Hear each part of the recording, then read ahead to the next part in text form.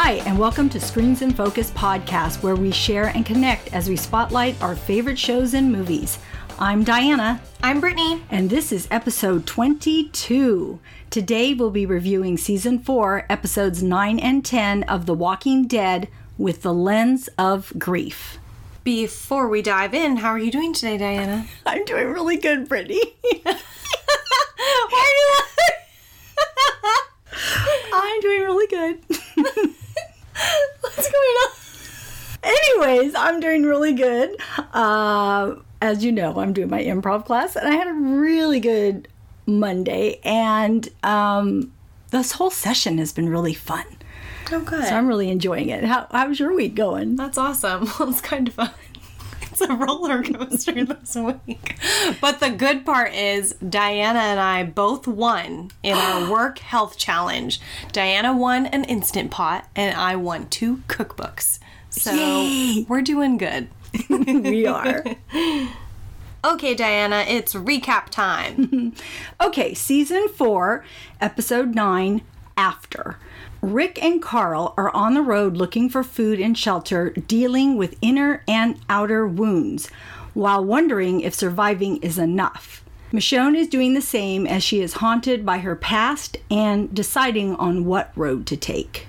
Season 4, episode 10, Inmates. Oh my god, what a shocker. Everyone who survives the prison attack are the main characters. Can you believe it? I would have never saw that coming. Anyway, they are all separated. Beth is with Daryl. Tyrese got the worst group. He got Lizzie, Mika, and Judith. Then Carol joins them. They find the first sign leading to Terminus reading Sanctuary for All, Community for All. Those who arrive, survive. Bob is with Maggie and Sasha. Glenn is by himself at first, and then he finds Tara, and they escape the prison together. We're then introduced to Eugene, Abraham, and Rosita, who are new main characters that I really never cared for, to tell you the honest-to-God truth. Okay, Diana, let's talk about the theme of grief. Where did you see it? I saw it with Carl. He was experiencing the second phase of grief, which is anger. Mm-hmm. He was so angry with Rick. At first, he couldn't even deal with Rick. He walked ahead of him and wouldn't even help him. I mean, Rick was severely wounded. He could barely walk. In everything that Carl did, it reflected how frustrated, disappointed, and angry he was. He is a teen, and he was acting out.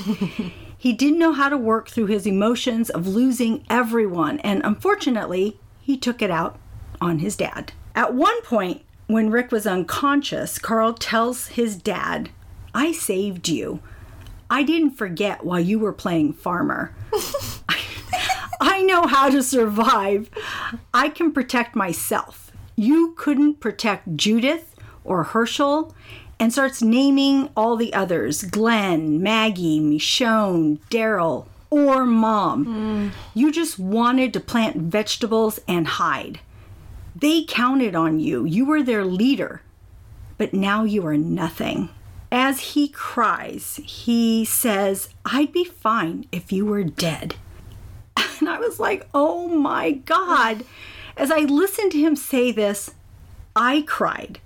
I cried because I knew he was in pain and didn't really mean it, but still the words cut. And I felt so bad for Rick. Mm-hmm. Being a parent, sometimes it is hard to know the right thing to do when you are raising your kids.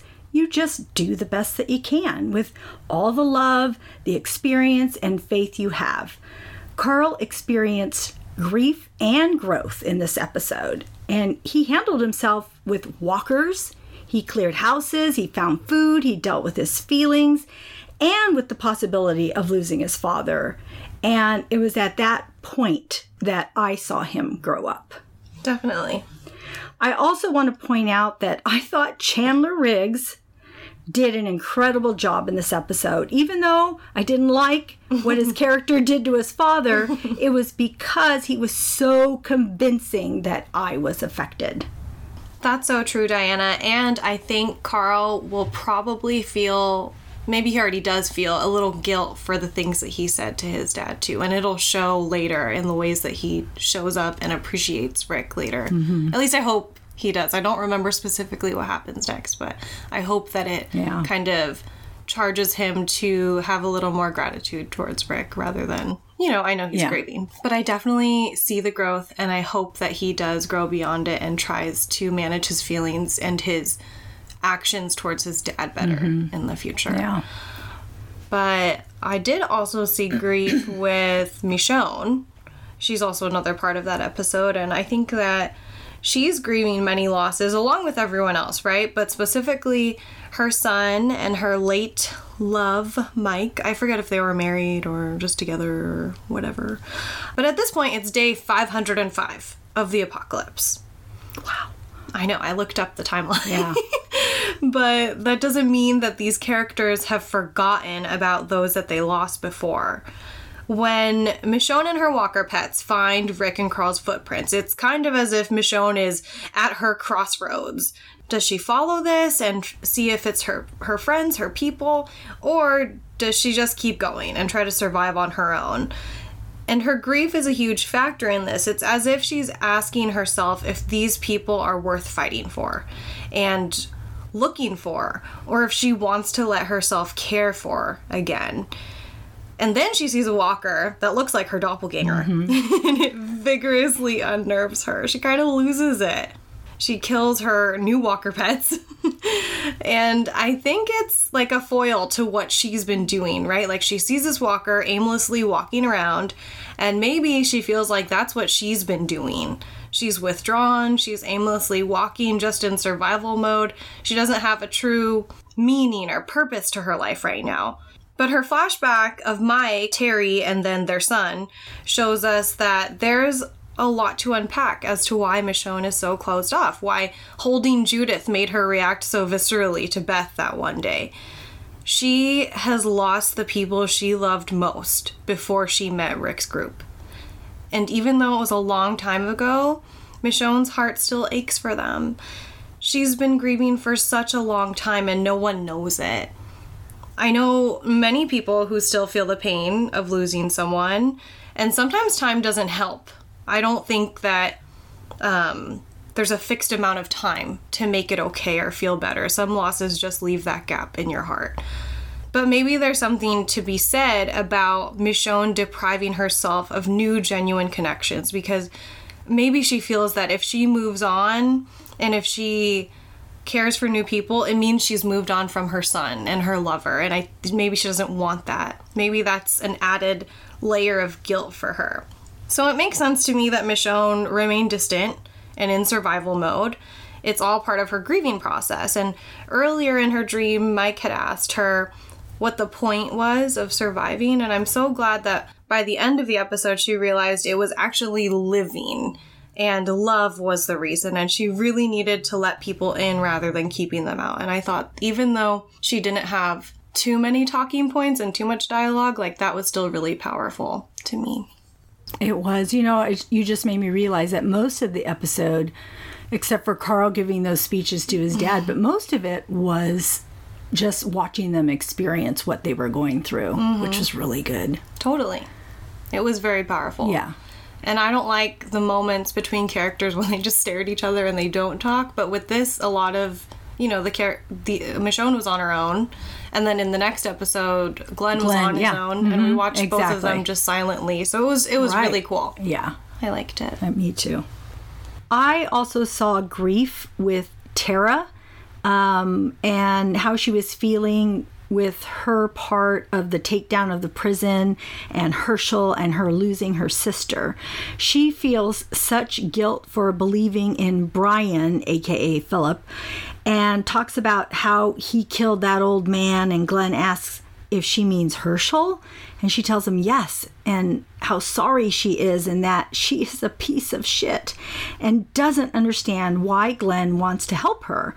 But Glenn says he needs her help to find his wife, and explains that Herschel was a really good man and told him that all he had to do was believe, and so he believes he will find Maggie. Tara wants to believe too, and Glenn tells her she has to. And then he passes out and she immediately kicks it in gear and fights off walkers, which is helping her to cope with her grief. Definitely. Brittany, did you see grief anywhere else in the episodes? Yes, I did. I saw it with Tyrese and Sasha. They are separated, and they don't know if the other made it out alive or where the other is. And these are the times that I get so anxious for the characters, wondering if they will make their way back to each other. And these are the moments where I wonder how I would fare in the zombie apocalypse. I don't have an extremely large family, but I'm imagining if each of us were separated. Think about it. Rick's group has been divided into groups of 1 to 5, spread out with no mode of communication and no central meeting point. I know losing someone is a pain that's too real and close to many of us, but what really kills me about Tyrese and Sasha, and I guess everyone in Rick's group, actually, now that I think about it, what really kills me for them is that they don't know whether or not they should be grieving. They don't have an answer if their loved ones are dead or if they're merely roaming around looking for each other. Since this is a TV show and a graphic novel, there's an author looking out for our main characters, right? But in real life, I'm not confident that this group would have been so lucky to have everyone in their main group survive. It's the same pain I think Carol felt when Sophia went missing and they didn't find her for so long. It's the not knowing whether or not you should give up and mourn them or deciding to continue to search for them and maintain that hope. Plus, 505 days into the apocalypse, it's not like when Rick just woke up and went searching for his family. It was just the beginning. These people have seen so much death, so much violence, and endured so much hardship for so long. That is so emotionally and mentally draining and distressing. Yeah.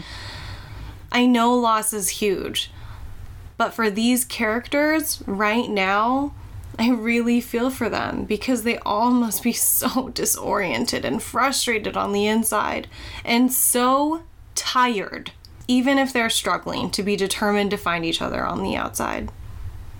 Okay, Diana, what are other things that you noticed? So I really liked listening to Beth's narration of her diary entry, which is right around the time that they find the prison, and hearing about all of her hopes. She talks about them needing a place for Lori and all of them to be safe, about being able to wake up in a bed of her own. She talks about being afraid of getting her hopes up and that sometimes she's afraid that being afraid is easier, but that her daddy told her that if you don't have hope, then what is the point of living? So she unpacked her bags and found her diary and says that you should write down your wishes to make them come true. So she wrote that she hopes to live at the prison the rest of their lives. That's sad. It was. Her narration was juxtaposed with the action of her and Daryl running and fighting with walkers and finally laying down in a field from exhaustion. With what they have been through, I am so glad that Beth hasn't lost complete hope, and I love that she keeps on pushing Daryl to not give up on hope either. And I also love that these episodes pay tribute to Herschel's memory and inspire the group to have faith. Yes, and it's just like you said, Herschel really left an imprint on everyone in the group, and especially his daughter. So it was really nice to see that little sprinkling of Herschelness around. But I want to talk about Mika and Lizzie's sister relationship and their dynamic. So Lizzie and Mika are young. They need a lot of care and attention, of course. However, Tyrese can't fully give them that because he has itty bitty baby Judith to focus on. I don't blame him. That's a really difficult nannying job. 2 girls under 10, a baby, and surviving the walker-infested woods. Yeah, that's nothing if not a challenge, to say the least. He got the worst group. Yeah, he did. Anyway, so Mika and Lizzie's banter back and forth, it shows us how different they are from each other. Yes, Mika can be seen as seemingly weak or sensitive or more emotional than Lizzie, but I actually think she is the one with more emotional intelligence. Mika understands social awareness, how others perceive her, and she's self-aware that she's struggling with being forced out of this prison, separated from the rest of the group. Mika's also better at relationship building with others, honestly, for the fact that she values human lives over walker lives. Yeah. Her self-management needs help, but give the girl a break. She's like 6, so let's just give her a hand for getting a grip this far. Lizzie, on the other hand, is the total opposite. She's not self-aware. The way she talks about and thinks of walkers is not on par with the norm. Lizzie does not know that other people think she's crazy. Her social awareness is out the window. Her relationship building is the worst. She's a bully to Mika. She makes passive-aggressive statements, and she doesn't respect her elders. Oh my god. She also does not identify with the kids. Her self-management is really the only thing this girl's got going for her because she does know how to survive, thanks to Carol. But I just feel so sad for these little girls, especially Mika. She is torn between thinking she is not good enough when she tells Tyrese, I know I'm not like Lizzie, and then knowing that Lizzie is messed up, and she says that Lizzie doesn't understand walkers, and it must feel so frustrating to not feel heard or taken seriously, especially when you know your sister best. I feel like Mika is trying to get the attention of the adults to help her sister, but there's just never time to deal with it. The adults have to keep them safe and keep making choices to survive rather than the luxury of focusing on interpersonal problems within their souls. I know. And let's not forget about the rabbits in the episode. Yeah. So she likes walkers, doesn't want to kill them, but will torment other animals. Yeah. Maybe she's wondering if they're going to turn. I don't know. She's delusional, is what she is. Whacked out little kid, which is scary. Okay, so I want to bring up the episode entitled After. It was written by Robert Kirkman and directed by Greg Nicotero, which I found very interesting. The plot came from the comic book series, and Chandler Riggs has said that this was his favorite episode, and I can see why, because so much of it focused on Carl. Although I wasn't thrilled with how Carl treated Rick with some of the decisions he made, I can see why these steps were important for him. Even though I know Carl survives the episode, I still found myself on the edge of my seat. 2 separate times he was almost bitten by the walkers. First, when he lured the 2 walkers away from the house, and then that other one comes up behind him and almost gets him, and he ends up shooting them all as they are all piled up on top of him. I mean, it scared the bejesus out of me. Then he fights with another walker in the house and finally traps it in the room and writes on the door something like, "Walker inside, he got my boot, but not me." It was just such a cute. And then, as a reward to himself, he eats a big tub of pudding. He's pretty lucky to find that tub. Yes. And it's funny because there's that, he's sitting on the rooftop and there's a walker inside, you know, and he's reaching outside the window, like trying to get him. But Carl's all, I'm enjoying my pudding here. Then when he's back at the house, he's with Rick and he hears gurgling and he thinks Rick has turned. And it is at that point he tries to shoot Rick, but says, I can't. I was wrong.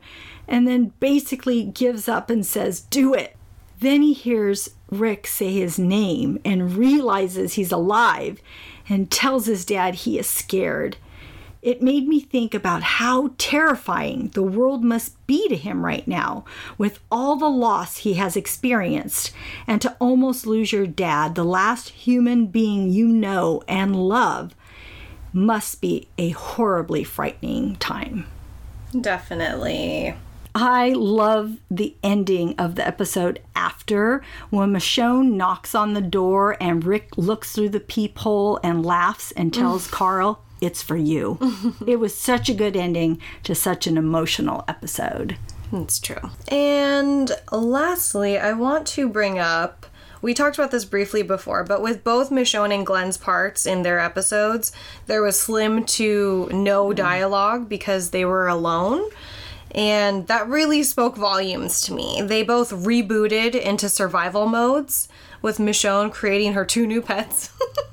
And Glenn tactically figuring out how to get out of the prison alive. And actually, watching Glenn's scene of being caught in the middle of those 20-something walkers made me so upset with how he dies. On his knees, powerless, and at the hands of such a 2-dimensional caricature. Glenn was determined, quick thinking, and a true leader. I was just so angry watching him because we know how capable and brave he is, and I think his character deserved more. I 100% agree. Okay, so this week I honestly don't have enough material to say why I love Rick, so get back to me next week. But for now, Diana, I would like to know why you love Rick. Well, I love Rick because he loves his son. Yes, I sound like a broken record, but truly, I love that Rick is a good father and always respects his son. He calls him out for swearing, but at the same time, he sees what he has done to help them survive and apologizes and says he is a man. He recognized that his son needed to be acknowledged, and I just love him for that. That's a really good point. I like that. Thank you. Okay, Diana, what are you currently watching? So I'm watching So You Think You Can Dance. The solo auditions are over, and now they have what they call the Academy, and it's choreographed dancing. So it's really good. And I also watched the first episode of Sharp Objects on HBO with Amy Adams, and I can say I was intrigued, even though the character seemed a little predictable, but I really like Adams, so I will continue to watch, and I know you might have a few things to say about that too.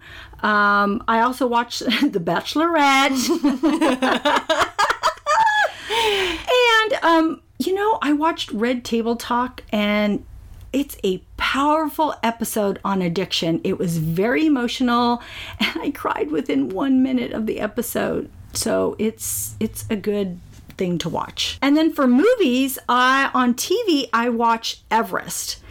And that is a 2015 movie with a star-studded cast. It is based on the real events of the 1996 Mount Everest disaster and focuses on the survival attempts of 2 expedition groups, one led by Rob Hall, played by Jason Clarke, and the other by Scott Fisher, played by Jake Gyllenhaal. This was a really good movie, and I would recommend it. And I also rewatched the movie Logan, and I think I liked it even better the second time around. I am a huge X-Men fan, and I love Wolverine because of Hugh Jackman.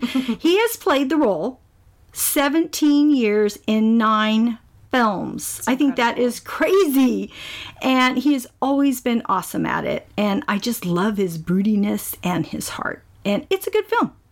I also liked Jurassic World Fallen Kingdom. I was pleasantly surprised. It didn't get the highest reviews, but I enjoyed it. And Jeff Goldblum was great. And I wished he had been in more of the film. And I have to say, I was so sad when the volcano erupted and the ship was taking off and it left behind the beautiful long-necked Brachiosaurus. I know how you pronounce that. You're saying that right. Brachiosaurus. Anyways, he was so scared and alone and seemingly crying out for help as it was trapped on this flaming, disintegrating island. And I was just so sad. It was just so painful to watch. I agree. And then I read that it was the same one that was in the first movie. Oh. I know, making it that much That makes it worse. So sad. Okay, Brittany, what are you currently watching? So I'm rewatching Boy Meets World. Jimmy and I have been rewatching it from season 1. There's only 7 seasons. As a kid, I thought there were like 20. I guess time moved more slowly as a child, which I totally miss. I love Time does go slower when you're a kid. It does. It feels like summer feels like forever. Yeah. So right now would have been like, wow, it's been summer for a year. No. But anyway, I love these characters. They're so classic. And it's such a good show for kids to watch. Even in the 90s, it touched on topics like racism, sexism, religious freedom, civil disobedience, parenting, and plenty of other relevant issues. We always end up laughing and saying, "Aw," well, mostly me, not Jimmy.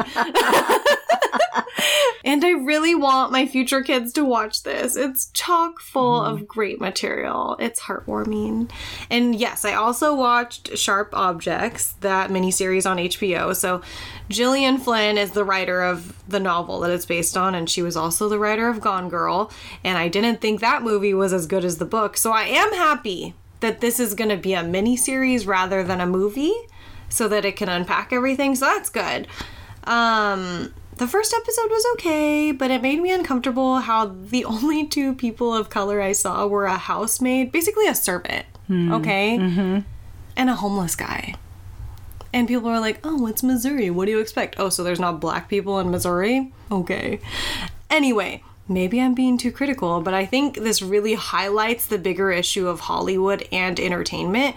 We just need more people of color who are writers, actors, screenwriters, in the producer's seat to have more diverse content and characters. I love Amy Adams, and Gillian Flynn is really known for writing good stories, but I don't really know how to feel about this yet. It is beautifully shot, though, and delicately woven together as far as watching it in film editing. But I did read the book, so I know what's going to happen, so I don't know if that's affecting me.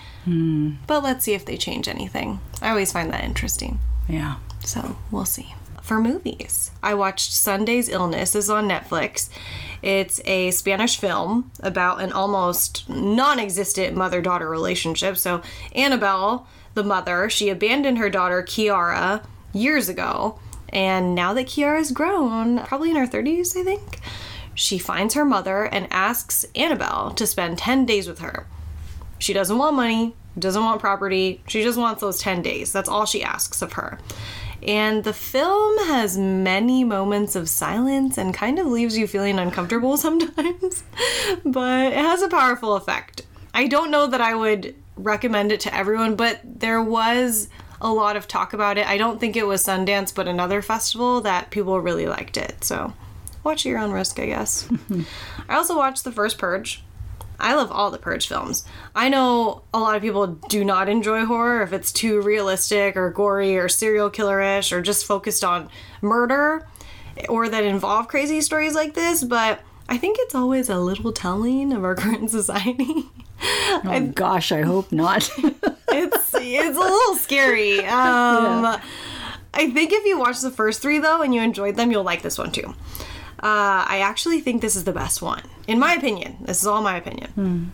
It explores issues that we're going through right now with race and brutality against people of color, especially African American men and women, unfortunately.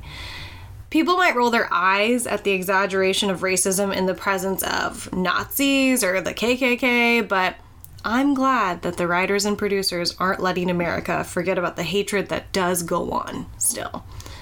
Though the premise of The Purge may be really unbelievable, I don't think this specific storyline is that far off from reality, unfortunately. But it's entertaining, so if you want, you can watch it.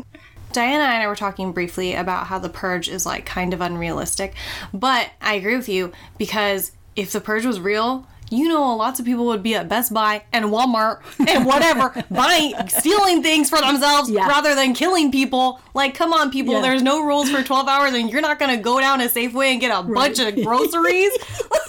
Big screen TV, a brand new car. Yes, come on. That's funny. All right, Diana, we are at And the Award Goes To. What was your favorite quote, character, or moment? My favorite was Carol for showing up at the perfect time before Lizzie smothers that baby. Oh my God. I love Carol to the rescue. Funny, but she was a little hesitant when seeing Tyrese because she wasn't sure what he knew and how he would react. But he gives her a big hug because he doesn't know. And also he is so glad to see her since taking care of 3 young girls ain't easy. I love Carol. Who does your award go to? I like the conversation between Bob and Sasha. So my favorite quote was Bob when he says, "Maybe we didn't survive just to keep surviving." And Sasha responds saying, "Not everything has to mean something." But Bob stands his ground and he says, "No, it doesn't have to, but it can. If you make it that way, and that's what it seems like we're doing, and I'm done with that." So I think it's important to remember to make meaning out of your life, even if you're focused on just surviving till the next day or the next hour, even. Yep. So that's our show. Thanks for tuning in. We are grateful you tuned in, and we hope something we said today resonated with you, gave you a chuckle, some happiness, some positivity, or inspiration. Please subscribe to the podcast and tell a friend. We would love more members of our TV club. Rate and review the podcast on iTunes and Stitcher. We need your feedback. We'll be uploading new episodes every Tuesday, and the next show will be on Season 4, Episodes 11 and 12. You can find our blog at the link listed in our description. See you next time. Bye!